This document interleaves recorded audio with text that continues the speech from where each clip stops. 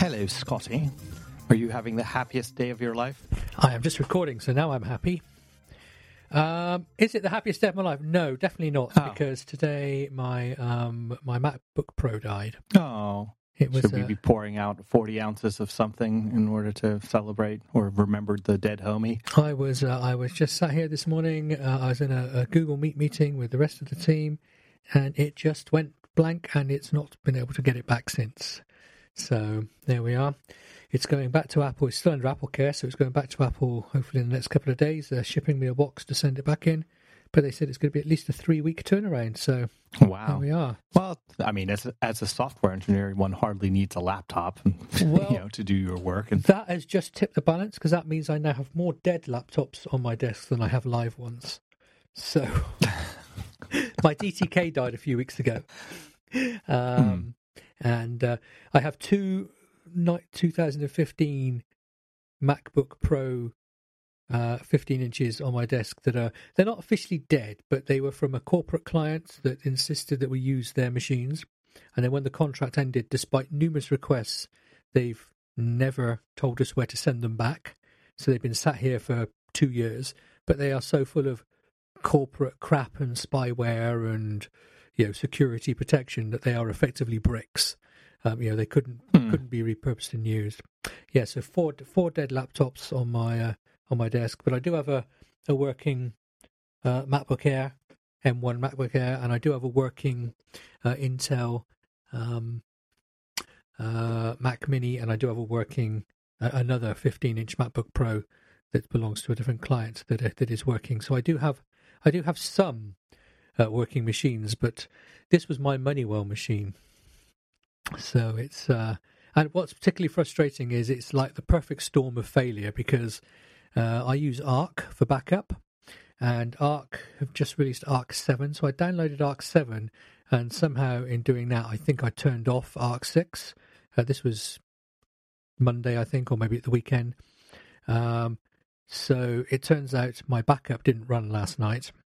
And it turns out, also yesterday, I spent an entire day doing some of the most mind-bogglingly tedious work of moving files around, changing import statements, and reconfiguring a project massively. And I never pushed the branch last night. So all of that work now has to be done again. So is it the happiest day of my life? Fuck you. Shit, Scotty, I'm sorry. That was the wrong question to ask. But let me say two things. First off, no, three things. First off, I'm sorry. This really is a tragedy. And I really should not have been so blasé about it. So please accept my fondest, warmest Northern California performative, support and apology and love.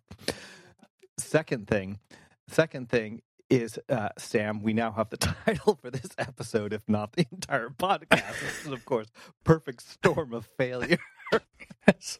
Third thing is that I can't remember when, it was the 80s or 90s, there was a German noise metal band called the Die Totenhosen, which I believe means dead trousers. But now we have a new band that you can do. You can be like rocking East Bollickers, machine shops in the band Dead Laptops. That is the one. Die Toten Laptop, or however you say it. Something like that. There we are. If it's a partial if it's a partial German listener, no, you can't have a partial German. If it's a German partial listener, that's probably the right way. We have a listener who's partially German, or a German listener who's a partial listener. I don't know, whichever way. They will probably be quite upset with you right now for that terrible pronunciation. I don't think it was that bad. I think if there is a partial German listener or a full German partial listener, or somebody who's a partial listener who speaks German in some fashion, I think they might say it wasn't completely off. But anyway, we'll find out. We made him. So how is your day after all of that? Well, I'm just kind of dead tired because yesterday and most of Monday I was hard at work on Hack Day at home. And I can't really talk about it now because we just finished. We just submitted the video, and the presentation will be tomorrow. Judges will make their decisions, and the awards will be given out on Friday. So next time we record, I'll either be saying woohoo or lamenting bitterly, but I think I said that last time. But I actually am pretty proud of what we did. And while I can't talk about what it does yet, believe me, I will next time. What I can say is I can complain bitterly again about about how slow it can be to code in Swift. I'm sorry, but it is. I get completely why, but by the time you have a linter on and if you have code gen in your project, or and you have to rebuild indexes, and God help you if you have to use a bridge and you wait for indexes to come along, it can be kind of sad, because and especially in Hack Day. And so I was working primarily with one other coder on it.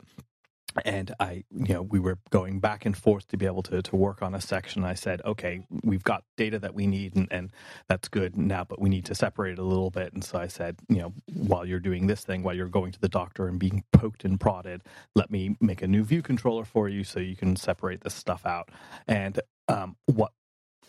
and then I did it, and I did it in Swift. And then he comes back and Har's like, I can't believe you did that in Swift. It's going to take me 3 times longer to be able to do what I need to.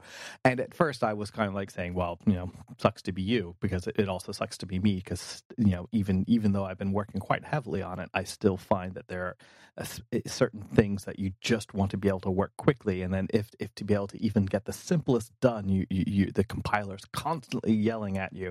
And maybe I'm just not at the phase in my skill level where I can already type with the yelling and the fixes for the yelling at my fingertips. Anyway, but more next week. This is probably because you're using one of those old-fashioned Intel Macs, aren't you? Well, that is true. I mean, I will say that is that, and I get it, and this is a fun thing, because it certainly does change things, and I had thought about this a little bit. Here, get ready for this segue. So, something that's not a perfect storm of failure was last week's Perseverance landing, and I think that was just a stunning achievement. In fact, there was a great op-ed piece about America. It's like, on the one hand we had that stunning achievement, on the other hand we had the winter storm and how it completely knocked the Texas electrical grid to its knees. And the columnist basically says we need more perseverance and less of this nonsensical deregulation that left hundreds of thousands of people, actually millions of people, without power, and just caused unnecessary destruction, all in the name of preserving the free market. Anyway, part of the thing that was the grand achievement of it was this idea that it's like, the whole world is watching you do something.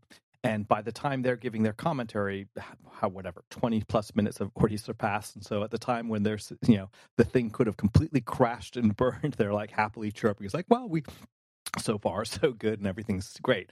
And I was joking with my colleagues, they're saying that this, I will have to stop complaining about developing in Groovy, which was what I've talked about in the past. And mostly this thing where you would write your code, run a script, have it get deployed, get the results back, and have to get the results back essentially with log statements.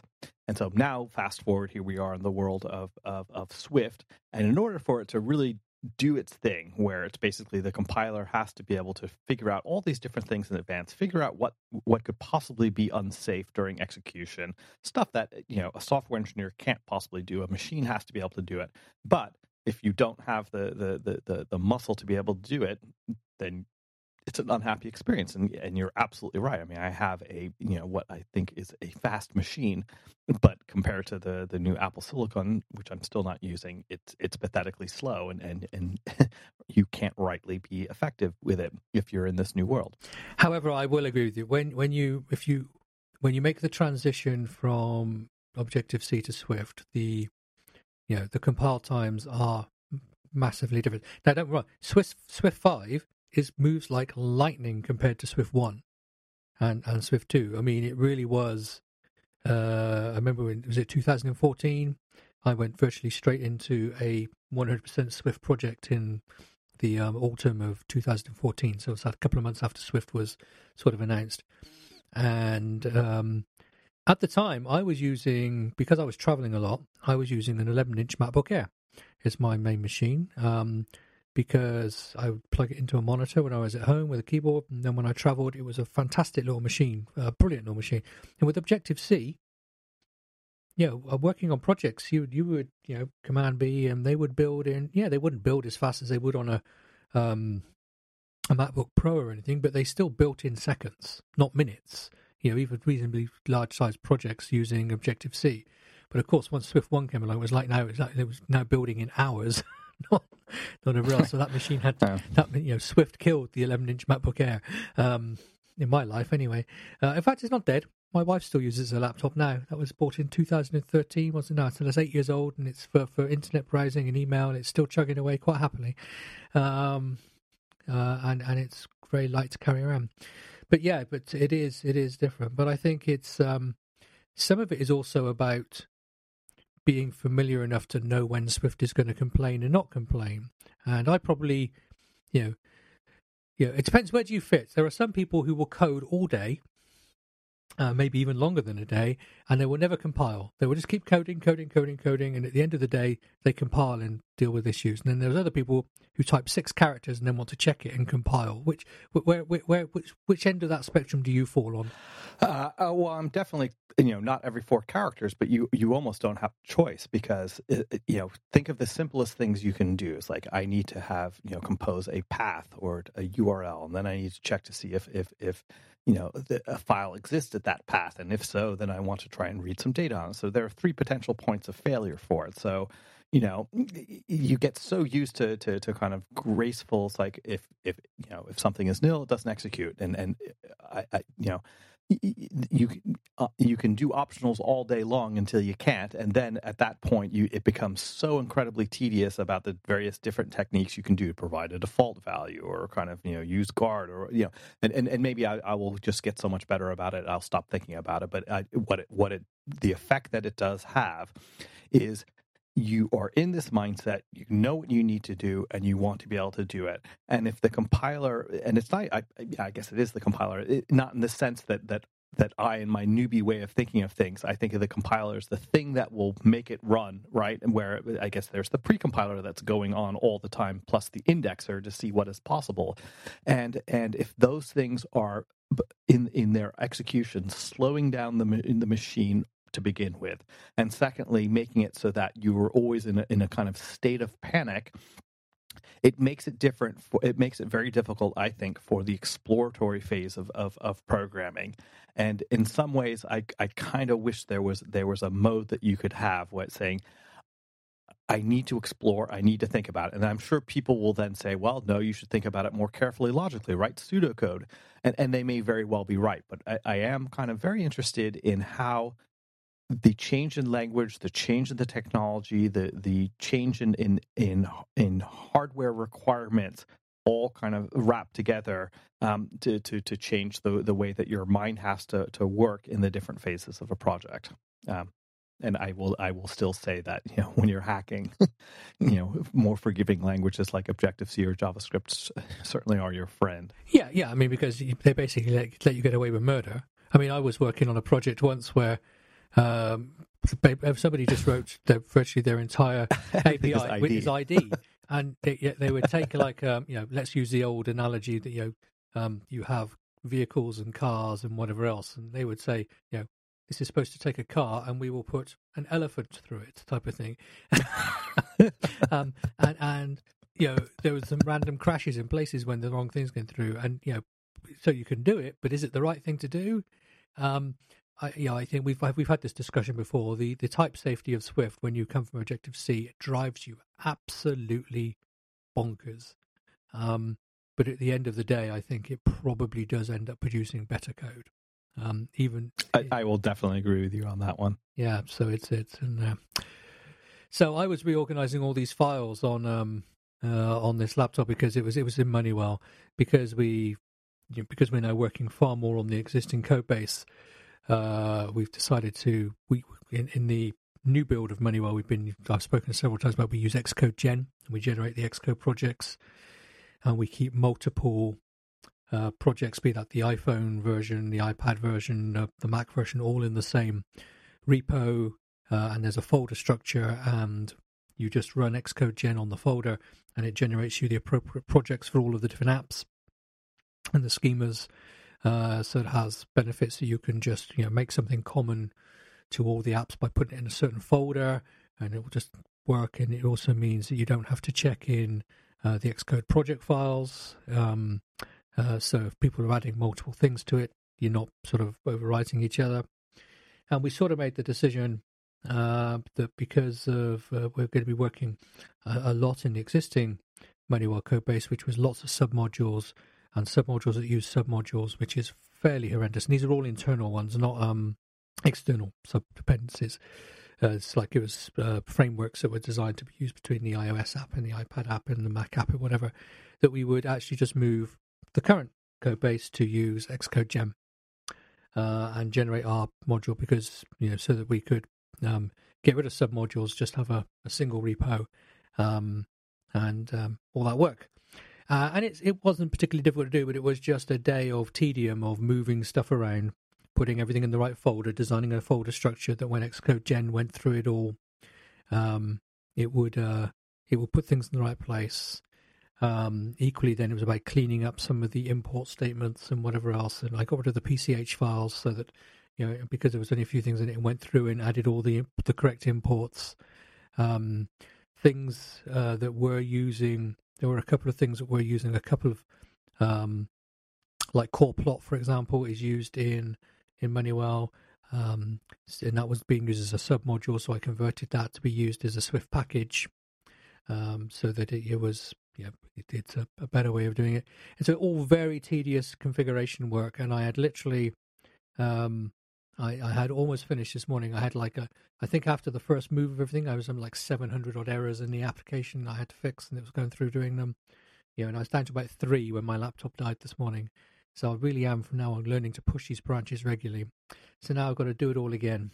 I think it'll be worth it, because I think using Xcode Gen on a project being worked on one person, using Xcode Gen and having certain scripts in there like pre-build and post-build.sh and a ci.sh that if you push it to a CI will automatically get run, and just building this stuff it does over time. It's worth spending a second day doing all this stuff, but yeah, that's what I was moving stuff around. I wasn't just randomly moving things in Finder for the sake of it, just in case that's what it sounded like.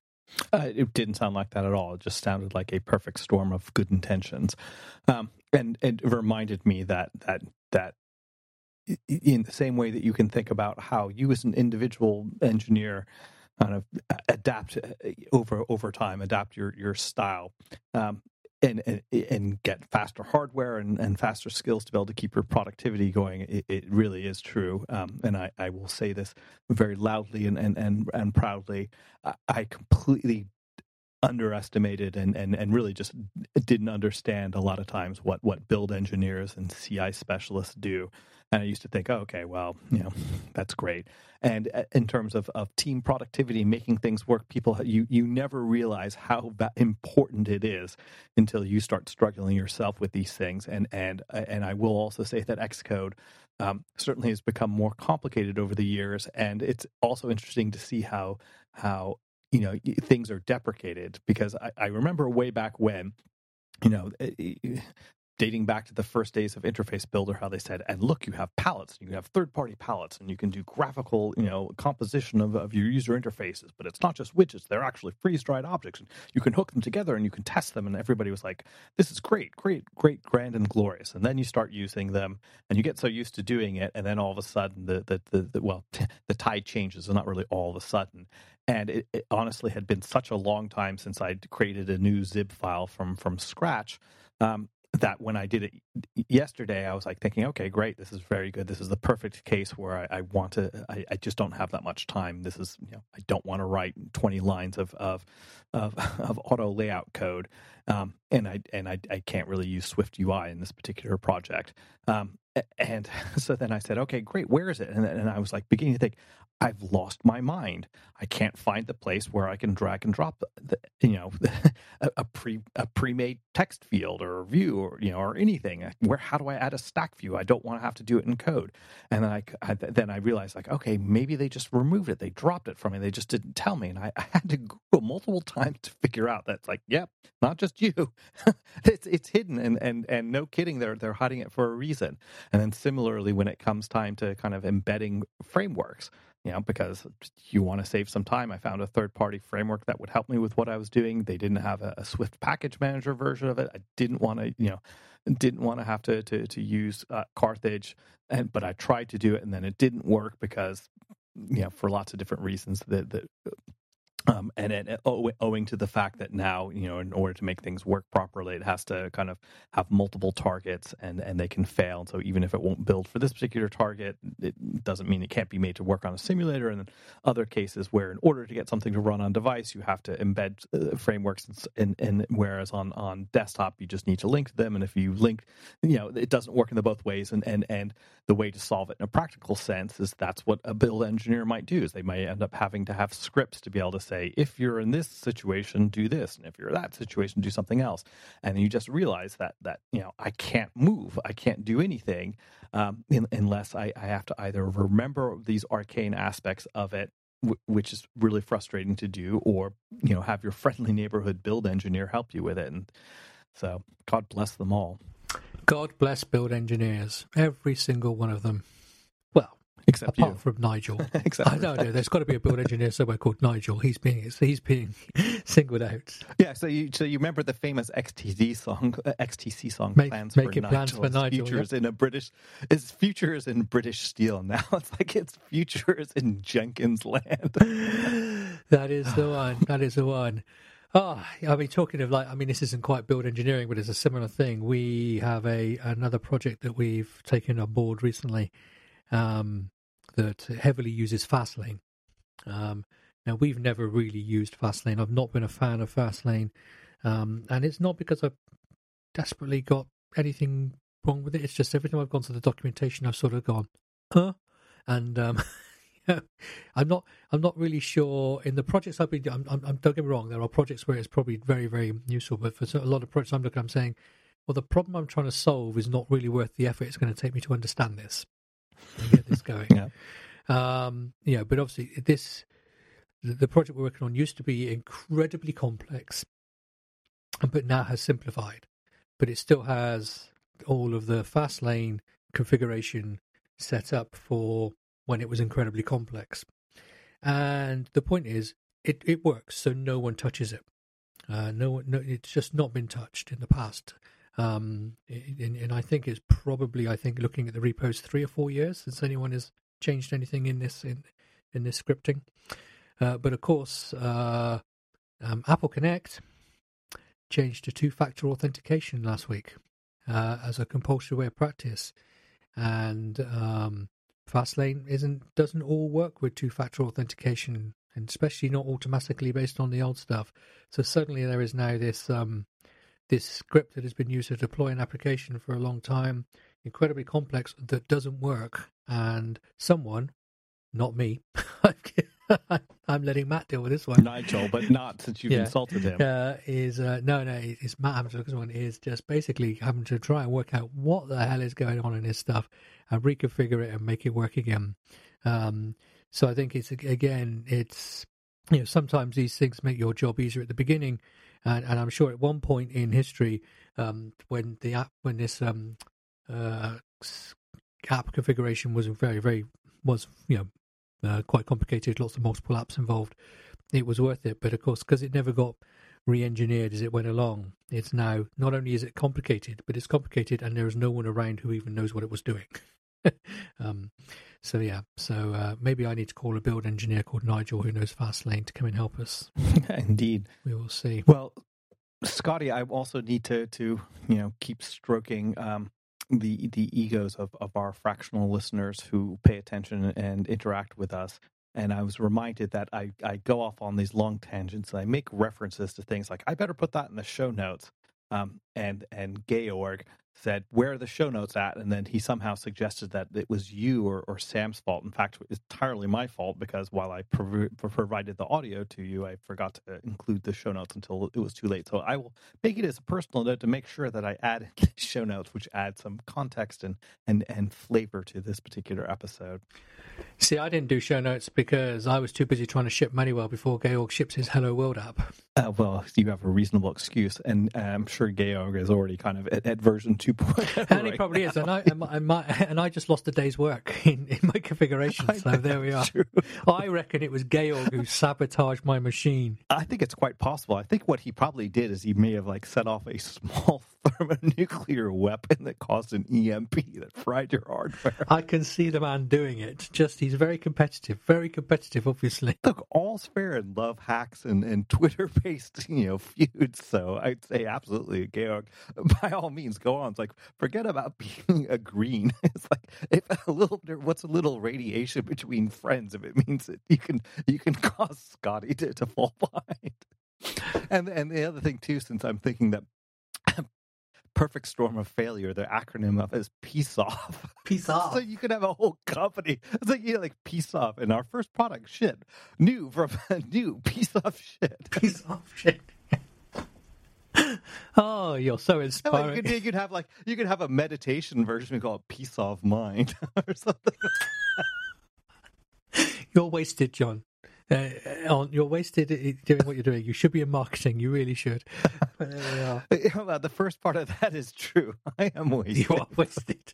But we don't know on what. Fatigue. So I'm going to just wrap up on a positive note, because although today has been, we talked about crashing, fast lanes and broken laptops and losing days of work.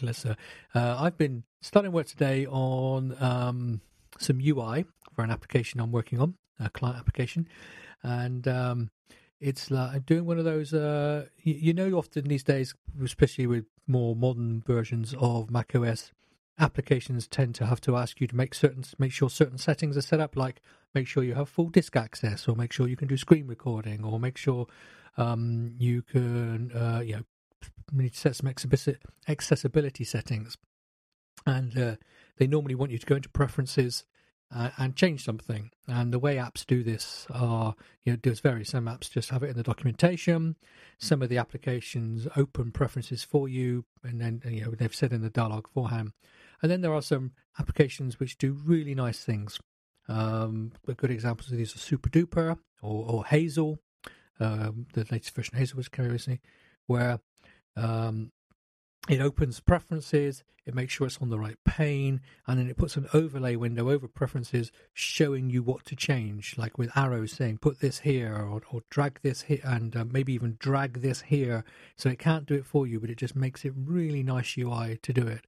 So today I've been working on that to sort of try and create this really, really nice UI, and having to mess around with sort of overlaying windows, discovering the preference window, getting its coordinates and then translating it back from its screen coordinates around again, just to do nice things. So I just want to say I'm not saying this is incredibly difficult work or anything. It's just work, but I just wanted to say that I've actually had a reasonably constructive day producing something that is hopefully going to be useful and pleasurable at the end, and therefore I want to just finish on a positive note. I haven't finished it. Probably got at least another day on it yet, but there we are. But it's but sometimes shipping things in your mind is the best. Yeah. I ship a lot of things in my mind. All right, well, Scotty, I think on that positive note, and before any other disaster comes over the I'm going to push this branch before this machine crashes. Before the Costa Concordia slams into the rocks on the Mediterranean coast of Italy, or whatever, pick your favorite flavor of disaster. Where might people console you and offer assistance, especially if your name is Nigel? How might they get in touch with you? Well, if you're Nigel, please just get in hold of me on Twitter as MacDevNet. I love to hear from you, Nigel. And John, if people want to give you advanced congratulations or commiserations on your hack day, how should they do that? Well, they should find me on what is the great swirling hack of humanity, Twitter, where you'll find me as Djembe. That's DJEMBE, like the West African drum. Well, John, it's I wish you all the best for your judging on Friday. I know how happy you are when you win, and I know how sad you are when you lose. So it's going to be a day of extremes, whichever way, isn't it? What we've never seen what you are like yet is if you have a draw. Is a draw possible? You Americans don't really do ties, No. do you? No. No. There we are. No, everybody just gets a third prize or something. Yes, there we are. Well, there we are. We will let everybody know next week how you got on. You can waffle on to your heart's content about the amazingness that you have produced. Okay. Well, thank you very much, everyone, for listening, or one for listening, whether you be in German or any other language, partial or full. Thank you very much for listening, and until next time, you take care.